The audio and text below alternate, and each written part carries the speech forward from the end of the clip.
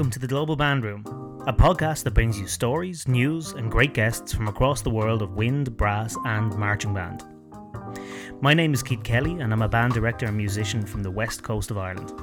Each episode, I sit down with band musicians and directors from across the world to talk about their stories, their bands, the lessons they've been given and the lessons that they give, and how they're making an impact on their bands and communities. Before we start, you can find out more about the podcast and the people and stories that we feature over at bandsofIreland.com/The Global Band Room.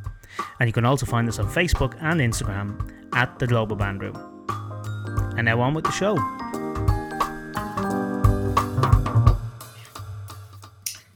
Good evening, everybody in the Global Band Room group and on the Bands of Ireland page.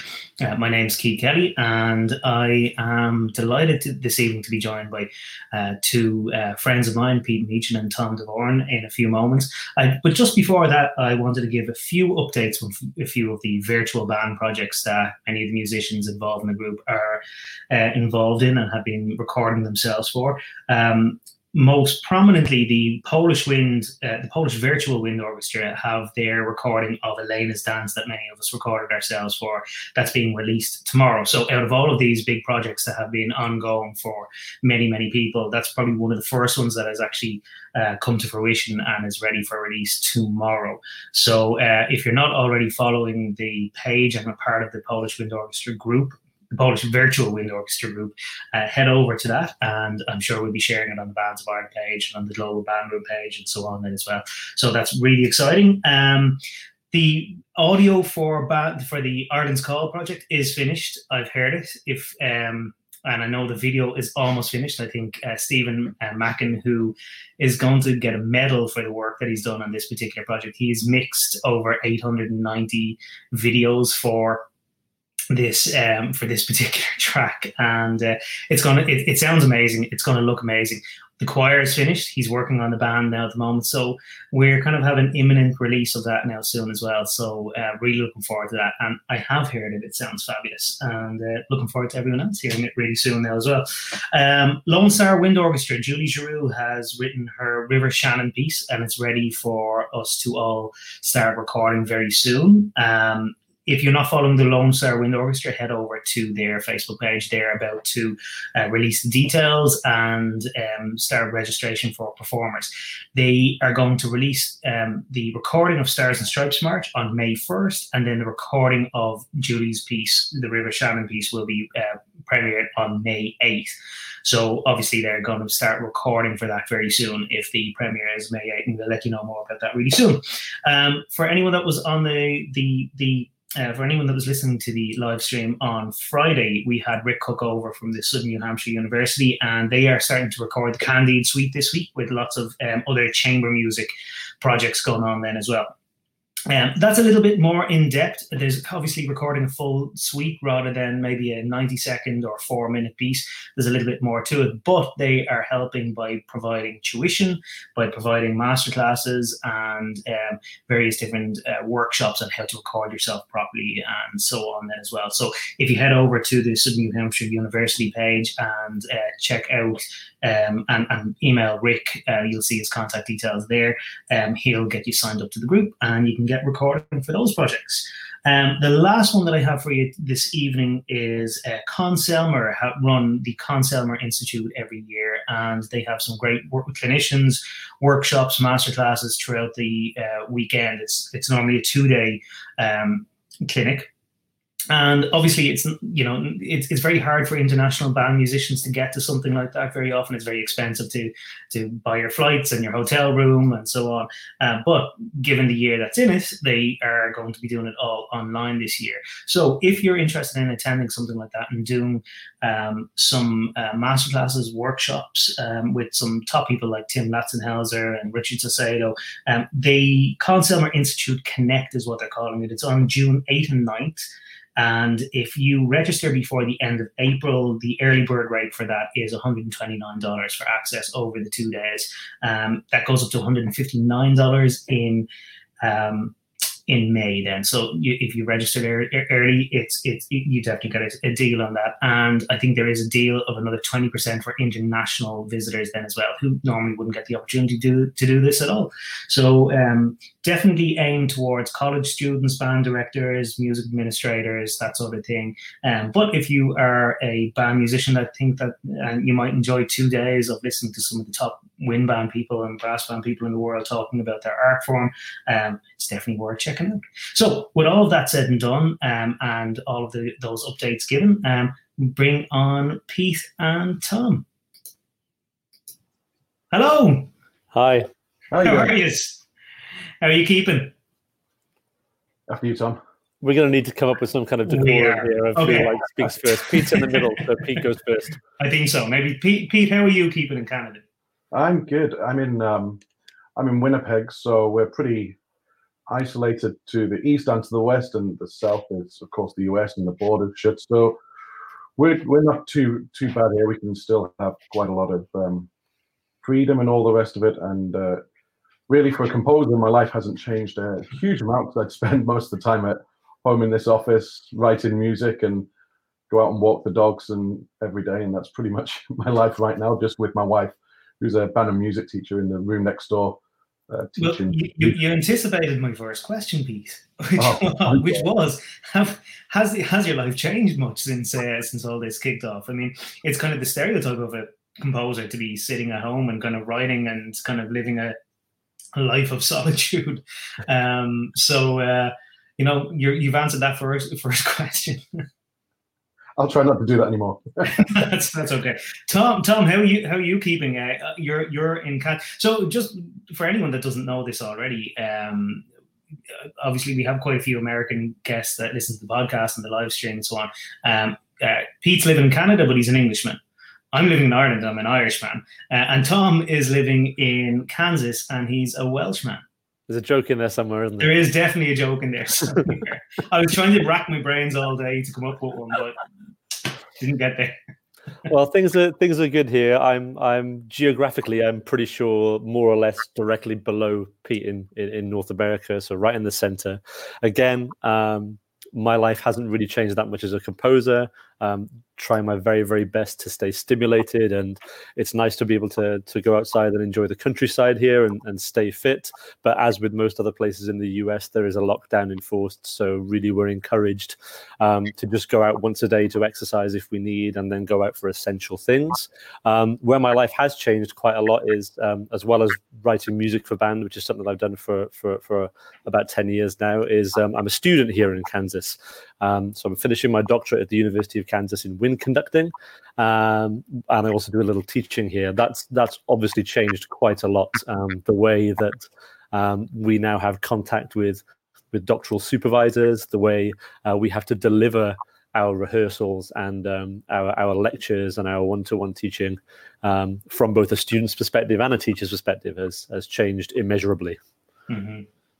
And with yourself, Pete, are you at home composing most of the time, or are you kind of involved with teaching or involved with various organizations? How similar would your position be to Tom's? I'm kind of somewhere in the middle, I guess. I teach at University of Brandon, which is about 2.5 hours from here in Winnipeg. But our school years for university actually finish end of March, early April. So we were able to get almost everything finished. And of course, composition teaching online is while it's not optimal, it's also not really a bad thing. We don't have to focus on tone quality or anything like that. So we can have almost all the normal interactions online. The thing I guess I miss is that during April, I was going to be down in the States for I think most part of the month in various different places. And so you miss out on all those kind of opportunities to write music with people and to meet people and to see friends and to do all the things that we love doing in this fantastic world of ours of music. But, you know, we are where we are. And what I think what I hope it's doing is getting people to sort of start focusing on what music really does mean to them, and looking for some sort of path out of this where we can see it as an opportunity to redefine music in people's lives, because it's clear that people have turned to music a lot. And if we can draw the line between what they're using music for and how music's affecting them, and the role of music in their life, today, if we can draw a line from that to the concert halls and other activities we do in band, in orchestra, in choir, it doesn't matter. If we can do that, there's an opportunity as well. I don't know. That's quite a long answer to your question. I don't think it was that. No. I mean, like, I think you've hit the nail on the head in terms of not only are we starting. It's the entire arts that all of a sudden we're finding new value in. When we found ourselves in a position where we have time in our hands and where we can connect with people face to face, connecting to people through the arts as being a real lifesaver for people, really. But what else has become apparent is how important that sense of community is to artists then as well, and that's what's really missing. I mean, thank God for social media in some respects.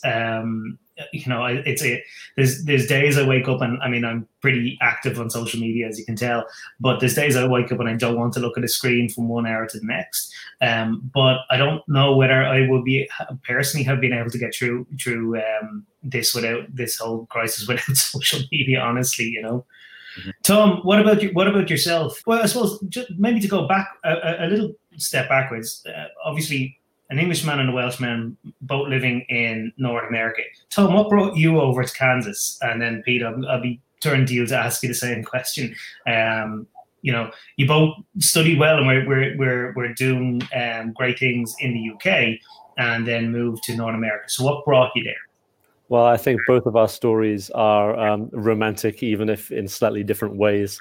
My story spans a few years. I've been coming over here to the US for about 7 or 8 years now as a composer, since I had my first wind band piece played here in the US. And that was actually directly connected to Pete. I've known Pete for I guess around 15 years now. We've been friends.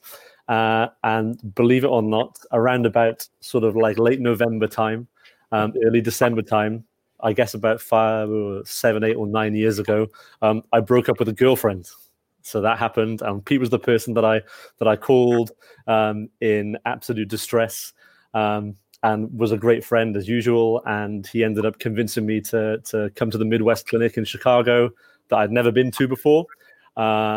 And yeah, from that trip, which was not planned, was just out of that single moment of comforting friendship, my first US performance ended up happening in Carnegie Hall, which was a euphonium piece that I'd written by a soloist called Jason Hamm of the West Point Band, the US. That's not a bad place to have your first premiere in the US. Yeah, I definitely. This is why I make sure that I get the beer in for Pete at every single conference I go to, because he definitely teed that up well.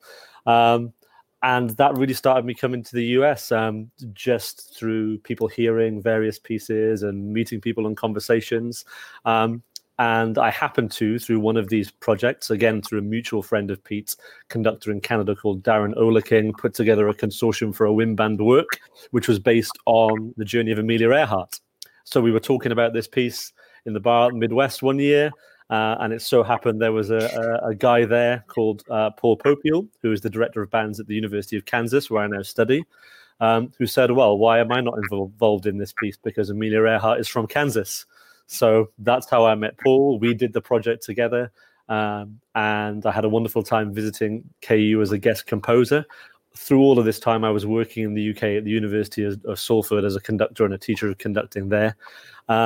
And the opportunity came about for me to get a visa and come here and finish a doctorate in conducting at KU with Paul. So it just all seemed like it was meant to be. And yeah, a marriage of music and friendships and coincidences is what's brought me here to being in the US as well as just working here.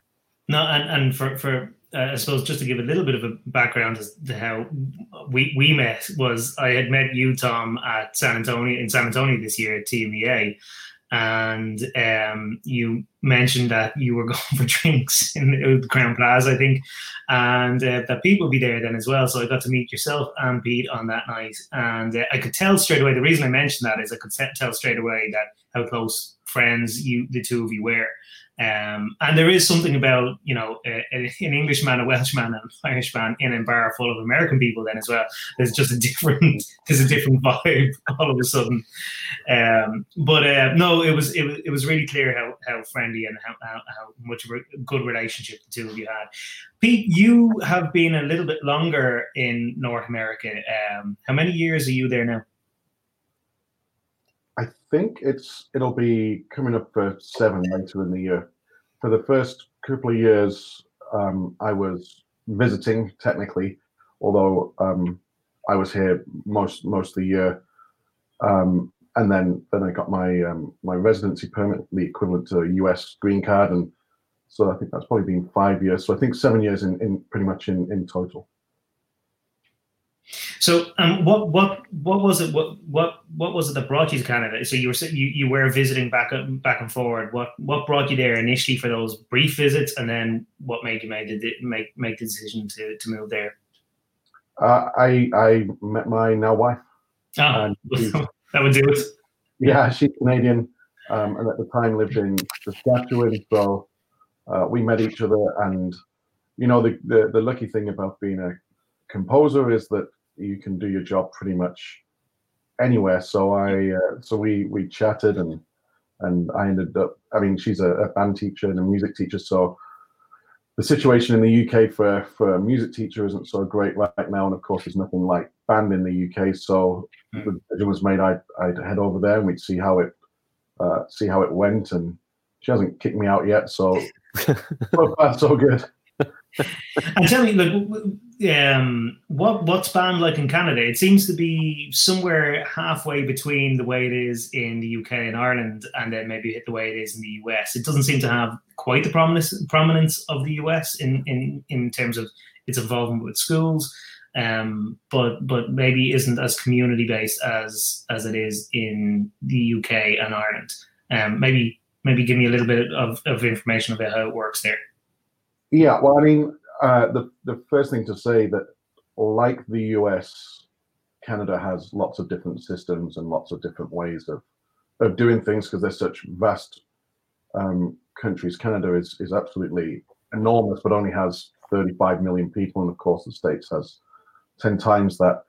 And when we talk about banning the States, it's easy to kind of think, I guess, of Texas with all their incredible systems and how that's all set up. But we're not really like that in most places. There's of course funding struggles, but band is generally a classroom activity like it would be in the States. And I guess some places it's more serious or it's given more prominence than others. So here in Manitoba and in Winnipeg especially, like there's incredible standard of bands in high schools, and incredible level of teaching in junior high. So there's some brilliant programs that stand very much amongst the best in North America, here and over in Ontario, especially some very good programs in Alberta as well. And there's a few others dotted around the country. So it's not as prolific, but certainly there's bands to be found with incredibly high standards, and music is and band is certainly part of education systems throughout Canada. Yeah. Do you think that you'll be there long term? I suppose that's really up to your wife maybe. But I suppose when you moved over there, did you think that was going to be the? I touched a nerve, did I? No. I think. Well, I mean, I originally lived in Saskatchewan for 3.5 years. Originally in Saskatoon, which is a beautiful city in the north of Saskatchewan, and then in Regina, the appropriately named Regina, which really wasn't a place I enjoyed living too much. But then we moved to Winnipeg, which is just such an incredible city for music, for the arts in general. Lots of support. Absolutely love living here, and if you told me I'd still be here in 25 years, I think I'd still be very happy for almost all of the year, apart from when it's -40 and snowing sideways. Right, yeah, I think it helps that you've learned to make curry, that you've learned to make nice curry. That's like a big thing. That was the one thing I really miss about the UK, apart from family and friends. Yeah. You can't get it. You need to make it yourself. Mm-hmm. To have it like Manchester specifications, yes. A Manchester curry. Tom, what about yourself? I mean, I know you haven't had as long to get settled into Kansas, but how are you finding it? Do you see yourself being Americanized? Do you see yourself? I really do. Back to the rolling hills of Wales. Well, we obviously have this thing called Hiraeth, which is like built. I don't know if it's built into Irish people too. Maybe it's a Celtic thing. It's a Welsh word, which is like a longing for home. That's something that I address through the music that I write. Typically, it's either personally symbolic or symbolic of Wales, Welsh traditions, Welsh culture, Welsh writing. So that's kind of how I get my taste of home. But I absolutely love it here. KU is about 45 minutes west of Kansas City, in the town of Lawrence. It's a lovely liberal bubble surrounded by beautiful prairies. The faculty is wonderful here. The students are fantastic and engaged. And actually, all of the collegiate wind ensemble programs that are nearby at K-State too, and at UMKC are of a very high level. So it's a really stimulating place to be. Now, I loved my work at the University of Salford. I grew up in the brass band tradition, so I missed that to an extent. But like Pete said earlier, one of the pleasures and joys of our job is that we get to travel, and it never really feels like a job. Really, we get to sit at home, listening to music, researching music, writing music, which is something that we love, and then share it with people. So certainly that's a way I can stay in touch with my brass band roots. But I'm thoroughly enjoying immersing myself in the American collegiate wind ensemble culture, which is something that we don't really have in Europe. And certainly my goal is to make this my home for the foreseeable future. Yeah, there's some rare oasis of high class collegiate wind ensemble like RNCM and places like that. But really, to have the opportunity to work with those groups on a regular basis, have your music performed, and to test out work, I'm sure is something that you just wouldn't have as regular of an opportunity in the UK, certainly in Ireland. Both of you come from the brass band background, is that right? I'm pretty sure, Pete, you came from brass band background too. Sort of. I didn't grow up with brass bands, but I played in wind bands growing up, on double bass, and once I got to the RNCM to study, I'd kind of come down from you have these amazing studios on the top floor with no windows, so you'd sort of be in there all day, not know whether it was day or night or anything. But they up there writing music, and you'd come down the stairs. And for those who've never been to the RNCM, to the Royal Northern College of Music in Manchester, it actually has a bar in the sort of student area that you can go, and I don't know what the case is now, but when I was there, it was certainly cheaper to drink there as a student than it was as a punter coming to watch one of the concerts. And so you'd go, and a lot of students kind of gravitated there, obviously, because it was fairly cheap to have a beer. And I'd get back just at the same time as, so many of my friends who played in the brass bands who'd been off at the bands in Grimethorpe and in Fairies Band and Foden's Band and Black Dyke Band. And all these bands, they'd come back and they'd all have a few drinks together after rehearsal. And so you get chatting to especially euphonium players who were just desperately wanting new repertoire all the time. And I've always had a keen interest in the euphonium. So I'd start writing for euphoniums quite a lot, and then tuba players would like pieces. And then there was kind of a natural progression into brass bands. And I was very lucky that just a year or two after leaving college, I was appointed the first ever young composer in residence with Black Dyke Brass Band, which was an incredible experience, because they really are a professional ensemble in terms of playing standard and in terms of the way they are set up, and just having that sort of safety net as a young composer, sort of as a title, kind of gave them a little bit of a safety net, so that if the piece wasn't maybe of the highest quality, it was from someone who was young and learning, and equally it gave me a little bit of a safety net that they'd play my music, but you maybe wouldn't be faced with the same level of scrutiny that a more experienced composer would be. During your time with Black Dyke, did you have the chance to work or rub shoulders with the pride and joy of Cork here in Ireland, Gary Curtin, the euphonium player from he's not with Black Dyke anymore. I think he's with Foden's, is it? He is. I know Gary very, very well. We used to live just a few doors down from each other in Manchester, and in fact, we used to play squash together maybe 5 or 6 times a week, and I used to enjoy regularly kicking his ass. Well, I'll make sure that he hears that. No, I can't have you talk about euphonium and Black Dyke and be an Irishman and not mention that we're incredibly proud of being able to call him one of our own here. I regularly when I go over to the US and they're talking about maybe meet a euphonium player and they hear him from Ireland, they'll ask me, do I know Gary Curtin? He's a bit of a celebrity. He's amazing, and the great thing about Gary is that he grew up in a slightly different tradition, and so he came over as a little bit more of a show player. Like, some of the stuff he could do was just absolutely incredible. I mean, he could do anything. He can play a slow melody as beautiful as anyone, and his technique was just astonishing. He was just such a wonderful player, but he just had like an extra bit of magic about him, so he made an impression really very quick. Yeah, great guy. No, we're hoping to get him back over to Ireland to perform with the Irish Symphonic Wind Orchestra at some point. And Tom, you grew up in the brass band tradition, is that right? I did. That's right. What was your instrument? I used to play tuba.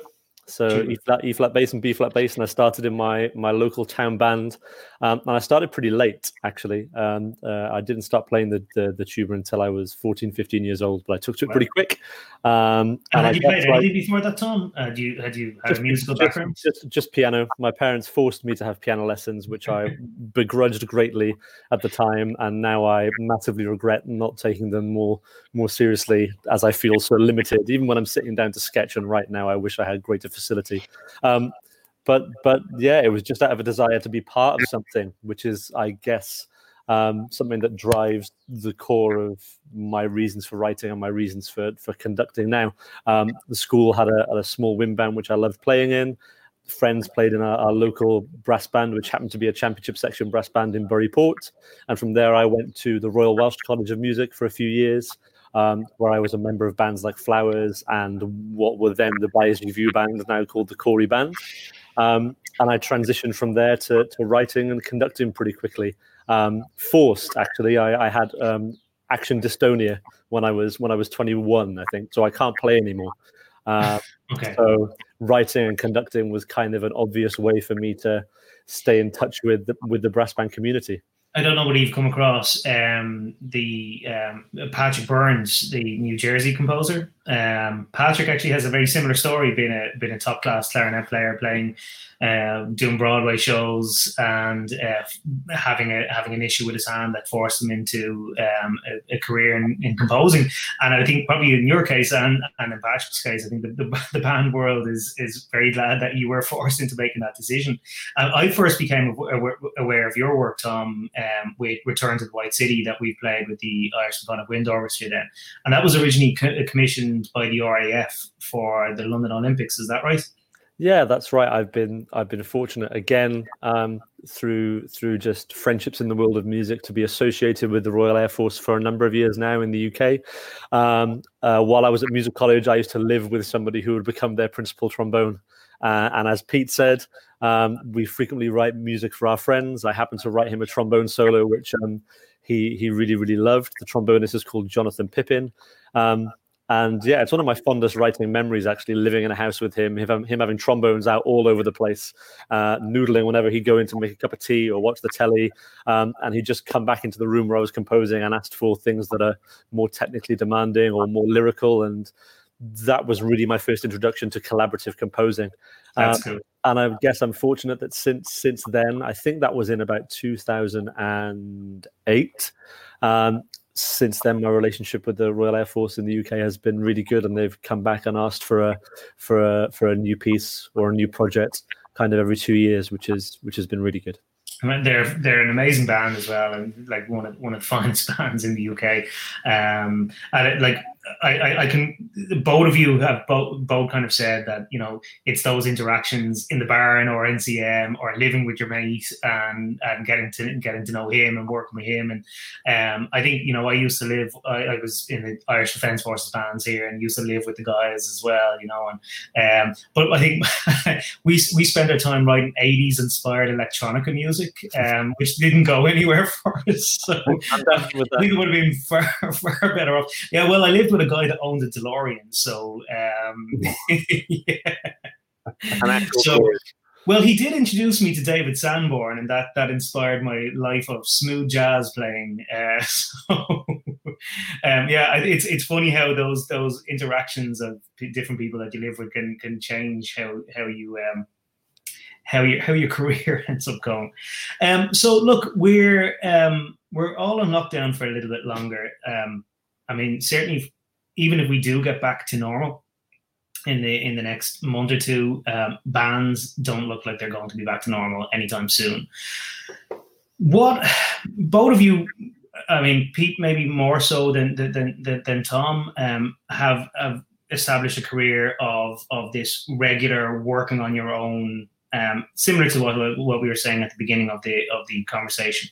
Have you got any tips for any of us that are finding ourselves in a position where we're used to going to work on a daily basis and then maybe having our bands in the evening time, or we're used to going to to teach during the day? How do we establish a pattern of productivity during our day? Because you guys are both forced into that position on a regular basis to try to be productive. And I still fail.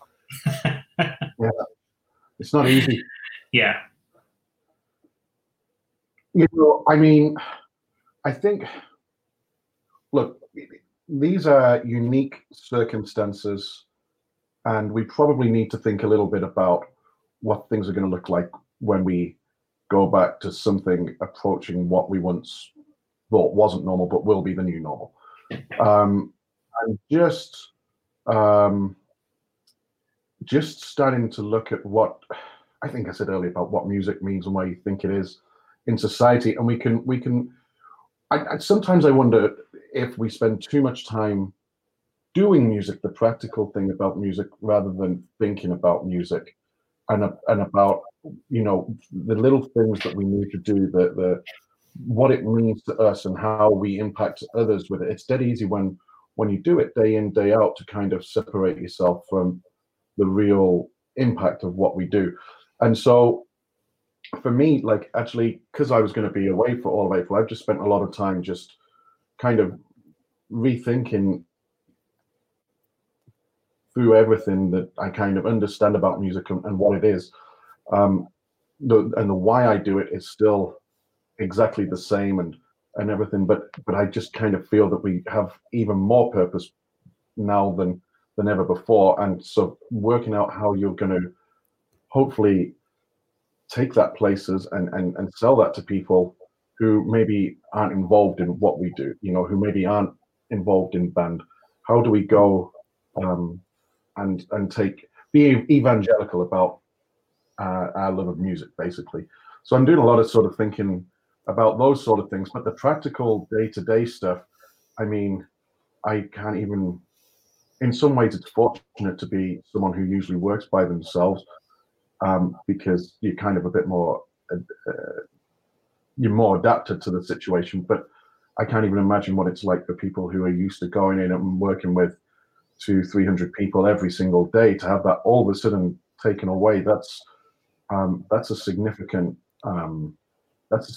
thing to be missing out of your life all of a sudden. And so I think like being conscious of not only missing all those people, but what those people brought into your life, all the music that they brought, because music is such a huge part of our soul.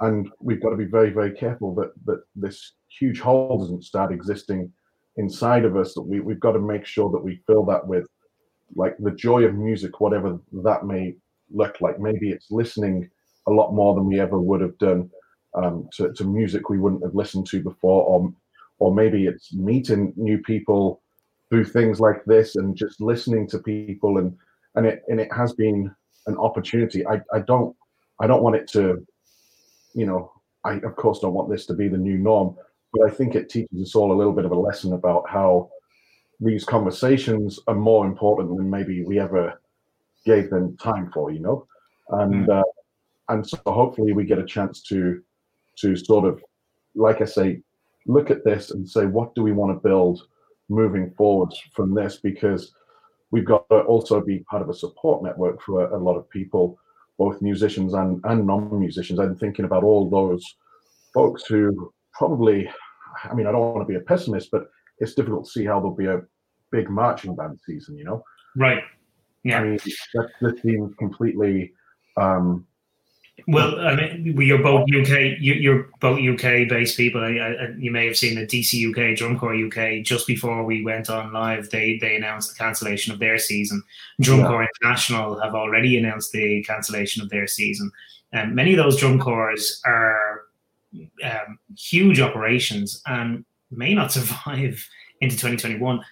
And so, I mean, I think what you're saying about reflecting on our position is hugely important, because the music world is going to be organized in a very different way after all of this, potentially. And a lot of those, and I'm thinking, specifically, I guess, university kind of marching bands in the States, where 300 people or however many. Tom knows a lot more about this than me, but as do you. And but like there's 300 people who come together who aren't music majors, who aren't necessarily even linked to the music department. They're coming in from all over the university, and this is like such a big, powerful part of their life. Mm-hmm. All of a sudden isn't going to be there, and it's been there every single year since they began playing through school and now into university. So we've got to work out how we help everybody still be part of a musical experience, even if it isn't one that we do together, Mm-hmm.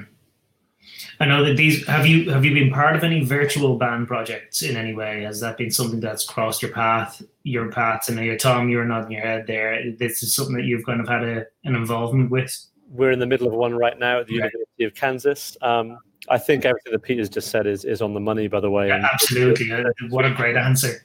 Yeah, to extend it, I think the key, from what I've seen personally here in Kansas and my experiences with the people that, as Pete said, about the month of April and May, that's kind of our traveling months, the people that I'm supposed to have seen over this time, is not feeling like we need to reinvent the wheel or completely solve all of these problems immediately, within an immediate amount of time. It's about taking gentle steps. For us at the university here, we're lucky that we have 3 fantastic full-time faculty members who understands that it's within ensemble performance anyway, it's the sense of community that is perhaps the most meaningful. So rather than place pressure on assessment and grading, wind band is still a class here at our wind ensemble, symphonic band and university band level. And in order to make that work, online spaces have been curated so that we can watch each other's previous performances throughout the year and then comment on a chat group. Online spaces have been created on Zoom where we can bring in guest speakers to just ask questions and socialize. I did one yesterday for the University of Indiana Low Brass Studio. These are the fantastic things that happen. I think as time goes on, this will gently build, as Pete says, into the new normal, but it's all about taking time. I've completely distracted myself from what my original question was now about marching band. Well, no, but just to, yeah, I mean, to go further on what you're saying, I do think you're right. I think the virtual band projects that are out there, some of them are doing great work. There's some really good virtual band projects out there now at the moment, and I kind of make it part of what I do with this global band room to kind of highlight a lot of them, particularly the ones that are opening themselves up to all comers. I know there's a lot of virtual band projects that are just for the students of a particular band or college, but I think the ones that I've seen, and I've been paying a lot of attention to a lot of them, I've been recording myself for a lot of them, the ones that have been most successful have been the ones that have, just as both of you have pointed out, have been about creating a sense of community. And now it's a forced sense of community in some respects, because it's like a Facebook group or it's a Zoom meeting, or it's, it's still not a real human touch community, but it does create, it replaces something that's missing. That's why we call this podcast and the group the Global Band Room, because it's the band room that people are missing a lot of the time. It's that interaction with each other.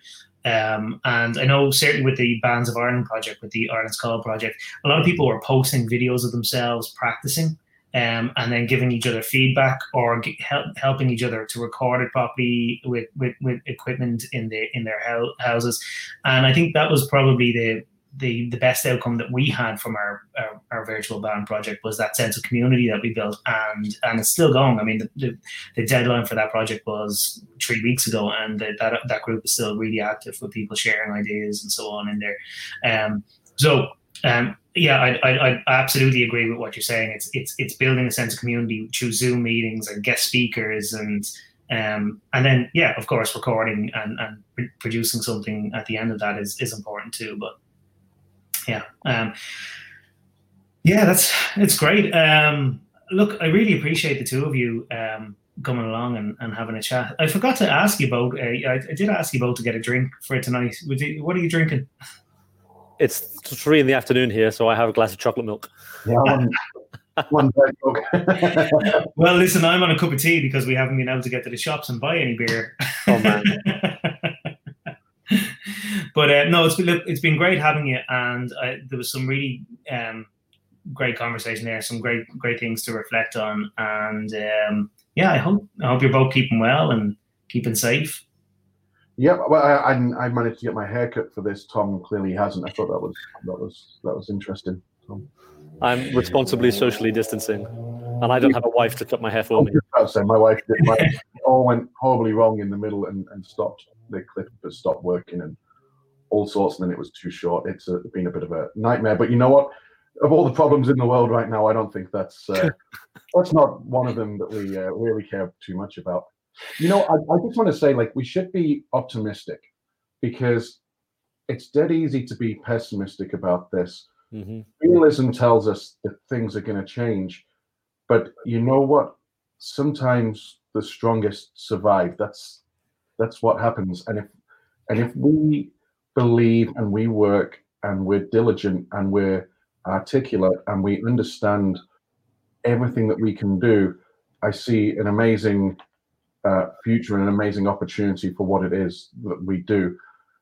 I don't know how it happens, and it's such a wide, huge world of music that I don't know how we do it at this minute. But thankfully, there's lots smarter people than me in the world. But the phrase "never waste a crisis" kind of feels right at this moment. You know, that we can let's reimagine what it is that we want what we do to look like, rather than staying in the same groove that we were before, which was already, we know, in any kind of classical band, whole music world was already struggling, because we weren't doing enough to reach out. And so this is an opportunity, and I feel positive about that opportunity for sure. Well, look, I mean, I don't think there's a better way that we could end this interview, and it's a global answer too, because no matter where you are in the world, whether you're in the British Isles or Canada or the US or anywhere else, I think that goes to I think that speaks to everybody. Guys, you've both been very insightful and very thoughtful, and I suppose more thinking about how we approach the situation and how we reflect on the situation, I think that's really important. And I think I certainly got a lot out of the conversation tonight, so thank you for that. Guys, where can we find out, or where can people find out if they haven't heard any of your work, or if they'd like to find out more about what you do? Where can they find out about you, Tom? Where can people go and find out more about your work? Well, I have my own website, which is allthedubs.tomdavoren.co.uk. But also just the same thing that I do when I'm researching programs as a conductor. YouTube is my best friend. So as I do for many composers, just pump my name into YouTube, and I'm sure something will come up. And what about you, Pete? That's dangerous. You can go to my website, which is meekenmusic.com, and you can find out what's there, or I guess Google my name and maybe go to the first selection. I'm sure it gets worse as it goes down. Like Tom will find out.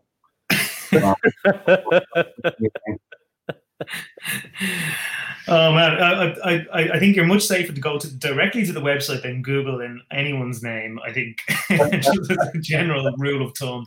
You've got an N on the end. Meeken. Yeah, a lot of people call. I often hear you being called Pete Meacham. Is that a regular mistake people make? I get Meechan and Meeken. It is Meeken, but I never correct anyone. A, because like it's a perfectly easy mistake to make because it does read Meechan, and B, the amount of conversations I've had where someone's introduced me, oh, this is Pete Meeken, the composer, and we're talking. Then all of a sudden they go, oh, you're Pete Meechan. Oh yeah, we played your piece. Whatever. I'm like, sure, I can. You know what? If you're buying my music or you're commissioning it, I can be whoever you need me to be right now. I'm trying to rack my brains now to see whether I did that in San Antonio or not, and I probably did. Well, listen, thanks so much, guys. Please keep safe. I know you have quite a bit of the day ahead of you at this point, but stay safe, stay well, and hopefully we'll see you all very soon. Thank you, Keith. So much. Yeah. Thanks, guys. Bye-bye. So again, a big thank you to Tom and to Pete for joining me on the live stream last night and then on the podcast. If you'd like to find out more about the work that they do, you can head over to our website, bandsofireland.com/The Global Band Room. And you can also go to our Facebook page and Instagram page at The Global Band Room as well. Please keep on enjoying and downloading the podcasts. Let your friends and family and band buddies know about it. We'll have some really interesting people coming up over the coming weeks and months. And if you have any news or projects that you'd like us to talk about on the podcast, you can contact me at keith@bandsofireland.com. So keep practicing, keep listening, and we'll see you in the band room tomorrow.